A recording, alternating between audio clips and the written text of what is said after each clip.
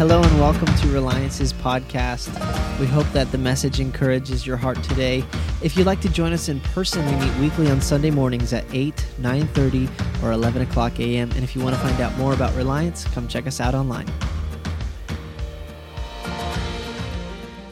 Talking about that the last couple months, just that word awake, awake, awake. And I'm reading through scripture, and actually that word awake, it was never a word to unbelievers. It was always a word to believers, which just sounded weird. Why is he calling believers to wake up? Because we've fallen asleep.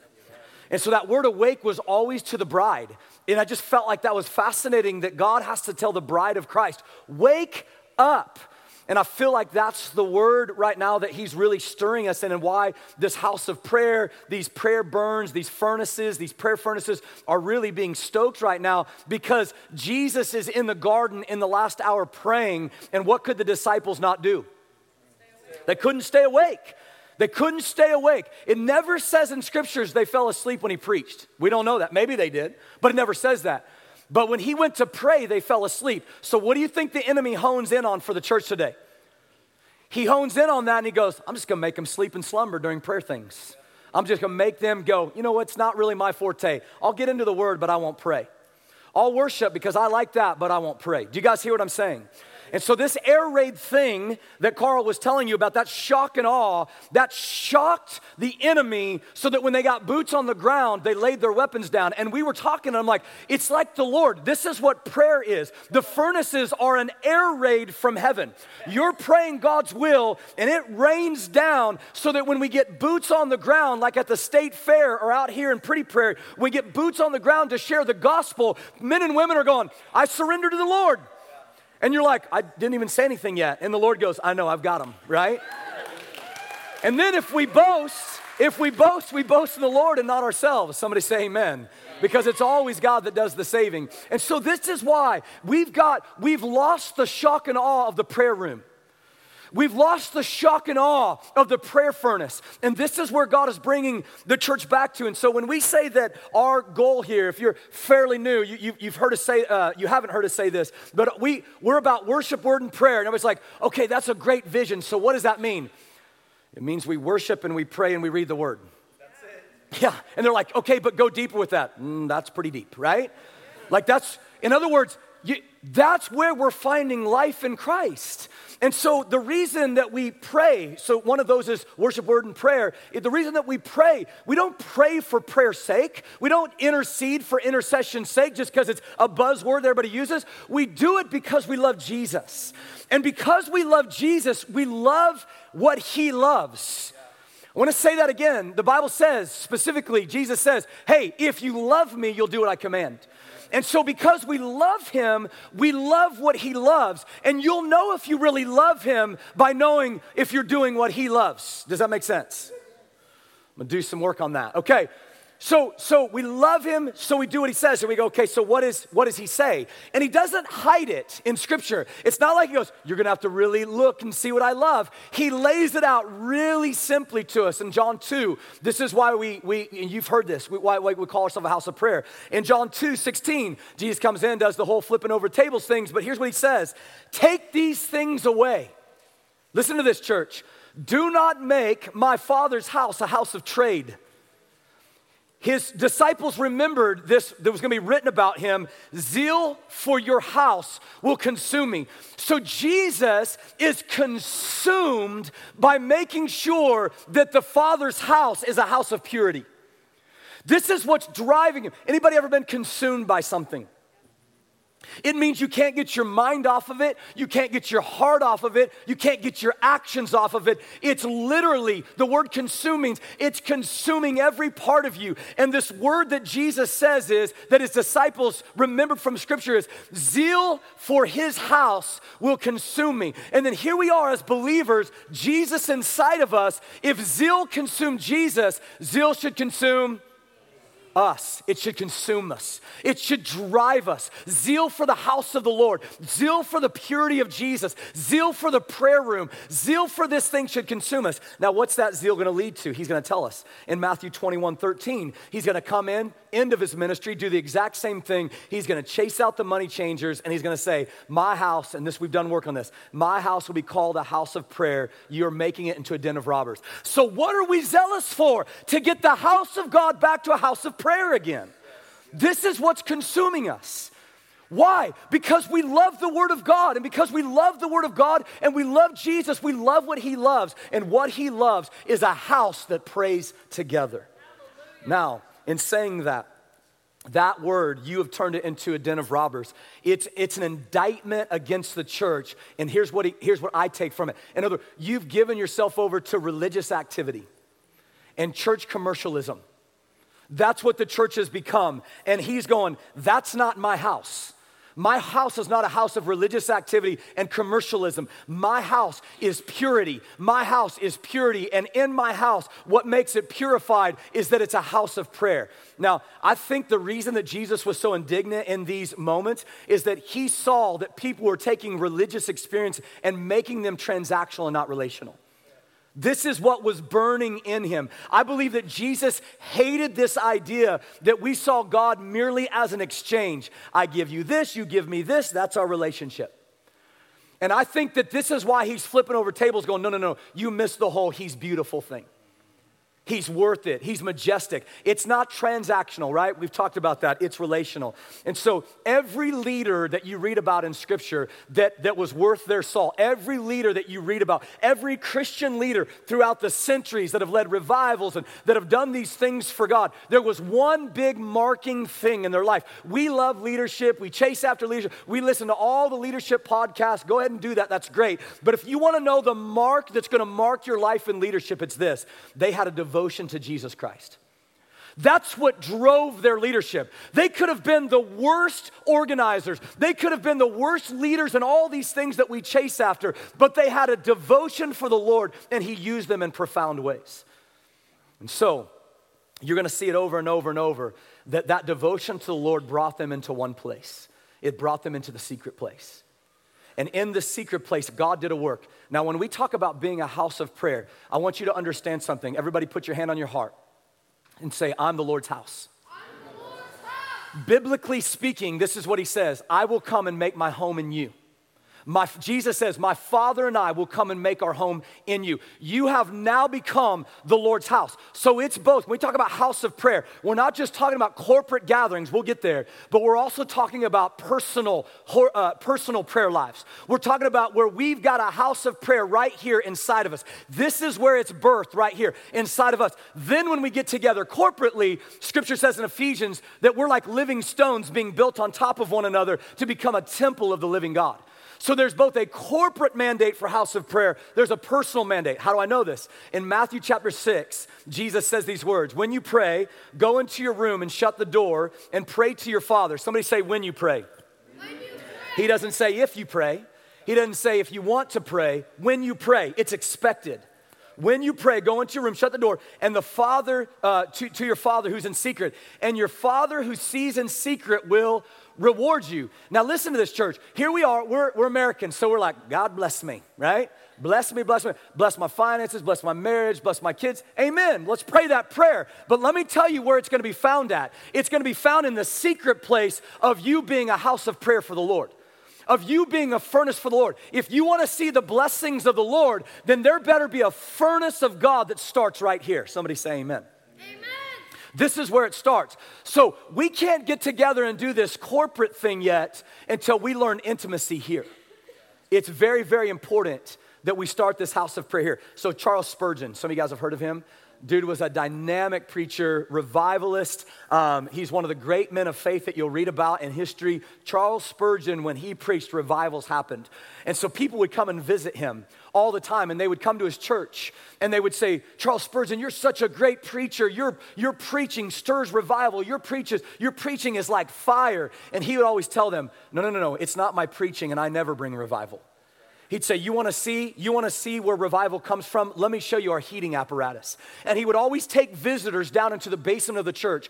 And visitors reported they were astounded. In the basement of that church were hundreds of men and women on their faces praying and interceding. He goes, you wanna know where the fire of revival comes from? It's not the words that I preach, it's the prayer furnace that happens down here.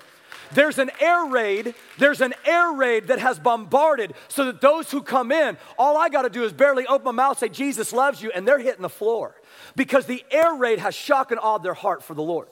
This is where the furnace and the house of prayer is so important, and we cannot neglect it any longer, church. This is how he saw it. This is what he says. He says, this is the most important meeting that we do. The prayer meeting was the powerhouse. And Spurgeon called his basement, this is where we get this word. Spurgeon called his basement the furnace room. This is where it starts. It starts in the furnace room. Man, you'll see this. You'll see this going in and out of Scripture. This is what happens in the book of Acts, in Acts 1:14.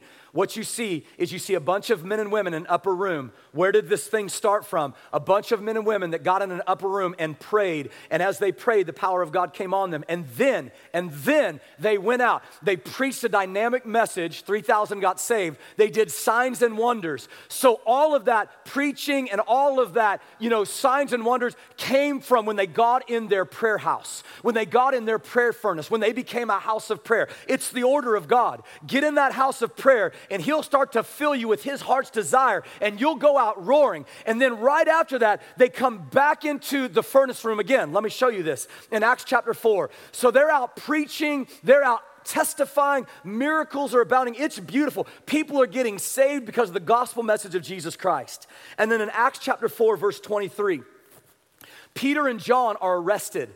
Because they're preaching the word of God and because they're doing signs and wonders, all of a sudden the religious leaders are stirred up. Why? They didn't like Jesus. They definitely don't like these two. So they're stirred up. So they arrest them. They beat them. They send them out and say, don't do this anymore. Peter and John get back to their prayer house. Look what happens. And when they were released, they went to their friends and reported what the chief priests and the elders had said to them. And when they heard it, all of a sudden, something happened. They lifted their voices together to God. So they come back and they're testifying about the goodness of God and the greatness of God and the majesty of God and what God is doing. And immediately, the furnace begins to burn again. They start a prayer meeting. They lift their voices to God and they say these words, Sovereign Lord, who made the heaven and the earth and the sea and everything in them, who through the mouth of our father David, your servant said by the Holy Spirit. Now they're going to quote scripture. This is Psalm 2. Why did the Gentiles and the peoples plot in vain? The kings of the earth set themselves and the rulers were gathered together against the Lord and his anointed one. So they're reminded that the Lord says people are going to come against you. And all that does is embolden them. The Lord told us this is going to happen. So their prayer meetings, they start praying scripture. Now look what happens. Verse 27, for truly in the city there were gathered together against your holy servant Jesus, who you anointed both Herod and Pontius Pilate, along with the Gentiles and peoples of Israel, to do whatever your hand and your plan had predestined to take place. And now, Lord, look upon their threats, grant to your servants, continue to speak your word with all boldness, while you stretch out your hand. This is key. He didn't say, I'm stretching out my hand. The Lord says, I'm going to stretch out my hand. While you stretch out your hand, O Lord, to heal, and signs and wonders are performed through the name of your holy servant Jesus. And when they had prayed, somebody say when they prayed. When they prayed. The place in which they were gathered together was shaken. How many guys have ever been to a prayer meeting where the room shook? Is it possible? Yes. Absolutely, it's possible. If we're Bible people, it's possible. The question is, are we willing to get in a prayer room and wait for that room to get shaken because the Lord comes down?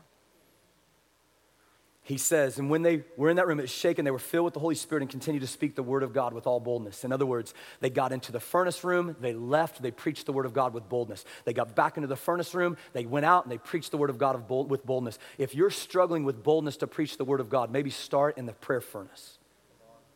Maybe get back to the house of prayer and make this a house of prayer. Church, this is the times that we're in. This is what we're trying to get back to. And I believe this is what the Lord is doing in our time. I'm going to skip through a bunch of this stuff.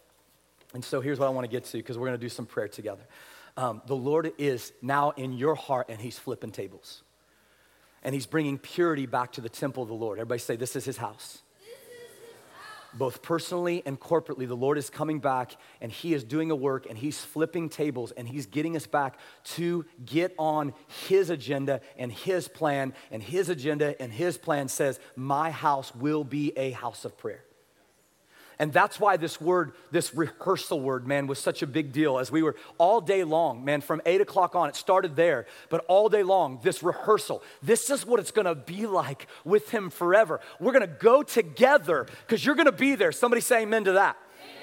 We're gonna be together and we're gonna go into the house of the Lord and we're gonna worship him and it's gonna be beautiful. And so again, this rehearsal is what we're doing. It's why we pray, it's why we worship, it's why we have the word. We're gonna be living with the living word of God, worshiping and praying all the days of our life. It's gonna be awesome. And so what we do when we get into that prayer room, Carl was talking about it.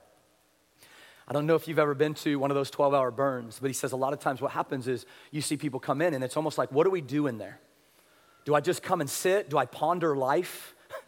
Do I think about thanks for that, Carl, the brevity of my life? Here one day, gone the next. What am I doing in there? And the reality is when we're in there, we've got Bibles open. Why? Because prayer should always be positioned with the word. Prayer and the word always go hand in hand. Prayer should always be positioned with the word. Bible's open. We're reading the heart and the will of God, and we're praying the heart and the will of God back to him. So if you've ever wondered, okay, because I've seen like sometimes we get into a prayer room, we're like, I'm just not sure what I'm supposed to do. First of all, bring your Bible. Amen?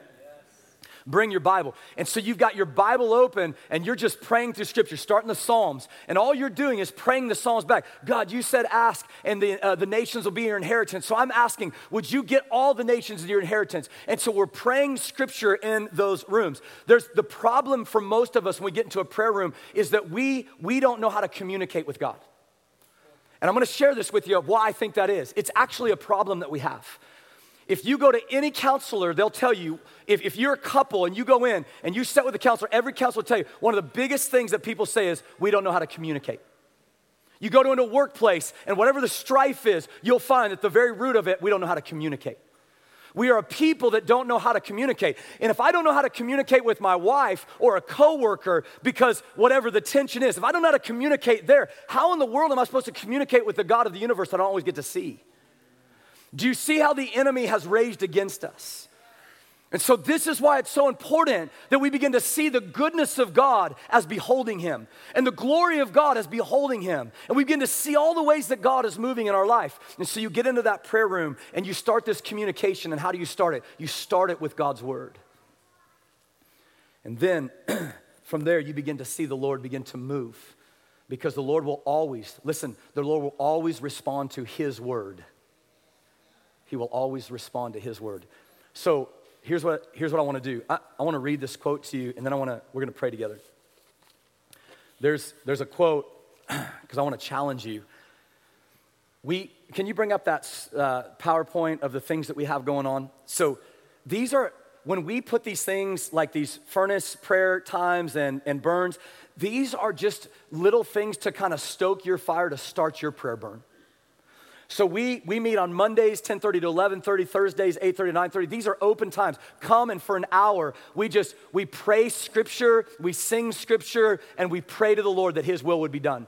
South Life Church, which is down near Hayesville, they do the same thing on Tuesdays, 12 to 1, and Thursdays from 2:30 to 3. These are just little furnace meetings where you can get engaged and you can grow in this prayer life. And then, of course, we've got the presence prayer on Wednesdays from 8 to 9, which is out in Newton.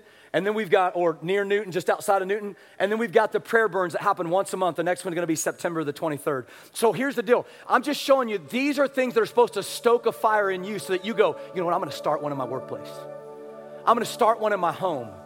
I'm going to start one at the gym. I'm going to start one at the park with a bunch of gals. I'm going to start one here with a bunch of guys. I'm going to start a furnace, and we're going to start praying together the word of God. Somebody say amen. Now here's a quote that I read. We do a lot of dreaming, by the way. And one of the things that Carl and I were dreaming about is when you think of one of the darkest places in Wichita, almost always somebody will eventually get to Broadway, right? Broadway, it's dark. Why? Prostitution, drugs, homicides, like rampant stuff happening down on Broadway. So Carl was like, hey, If we're gonna talk about establishing an air raid in the right place, why don't we go and get a house of prayer, get one of these burned out bars, put a guitar in there, and start singing and worshiping and praying scripture over South Broadway? And I said, like, I know it'd be crazy, but what if we did that and an air raid hit Broadway where we come out of the door and people are like, I surrender to the Lord. Amen. They're like pulling the crack out of their pockets and throwing it. I give up. And we're like, we haven't even said anything yet. And the Lord goes, the air raid was shock and awe. They walk by, feel the presence of Jesus, begins to change something. And so here's the deal. It's a dream we have, but I read this quote, every dream has a process and a price tag. Those who embrace the process and pay the price live the dream. Those who don't just dream. I'm gonna read it one more time. Every dream has a process and a price tag. Those who embrace the process and pay the price live the dream. Those that don't just dream the dream. Anybody tired of just dreaming the dream and you're ready to live the dream? Here's what I think's going on. Since we're talking about a rehearsal, there's a wedding banquet being thrown. In Luke chapter 14, and in verse 16, he said to, Jesus is telling a parable, he said to him, a man once gave a great banquet and invited many, and at the time for the banquet, he sent his servant to say to those who had been invited, come, for everything is ready now. But they all alike begin to make, somebody say excuses. The first said to him,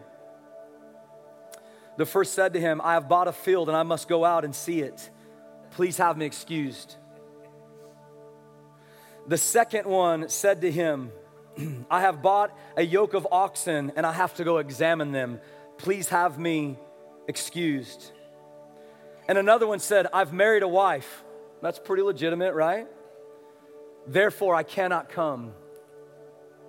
So the servant came back and reported these things to the master, and the master of the house became angry. And he said to the servant, go out quickly to the streets and the lanes in the city, bring in the poor and the crippled and the blind and the lame. And the servant said, sir, what you have commanded has already been done, and there is still room. Come on. And the master said to the servant, go out to the highways and the hedges and compel, somebody say compel. Compel people to come in that my house may be filled. That my house may be filled. What's the house of the Lord? Somebody say a house of prayer. It's a house of prayer. He goes, I want my house of prayer to be filled. And here's the problem. I've sent out invitations and everybody's giving me an excuse of why they can't come and pray. Everybody's giving me an excuse of why they can't come. It's just too much. I got lots going on. I get it. I totally get it. Imagine you for a moment. It's your wedding day.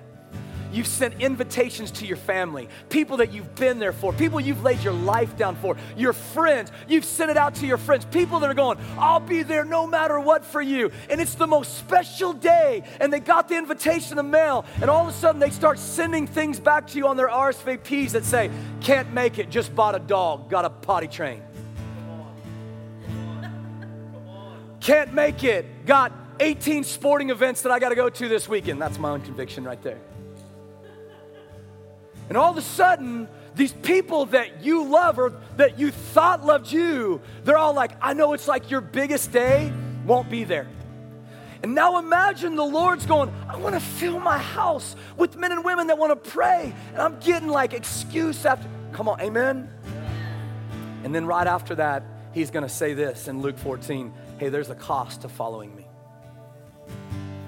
So I'm going to read this quote one more time. Every dream has a process and a price tag. Those who embrace the process and pay the price will live the dream. Those who don't just dream. I want to be a church that doesn't just dream dreams. I want to be a church that gets to live those dreams. Do you want to be that? We're going to pray in our corporate group. Can you bring up the Isaiah? Can you go back? I think it's the first slide because yeah, there we go.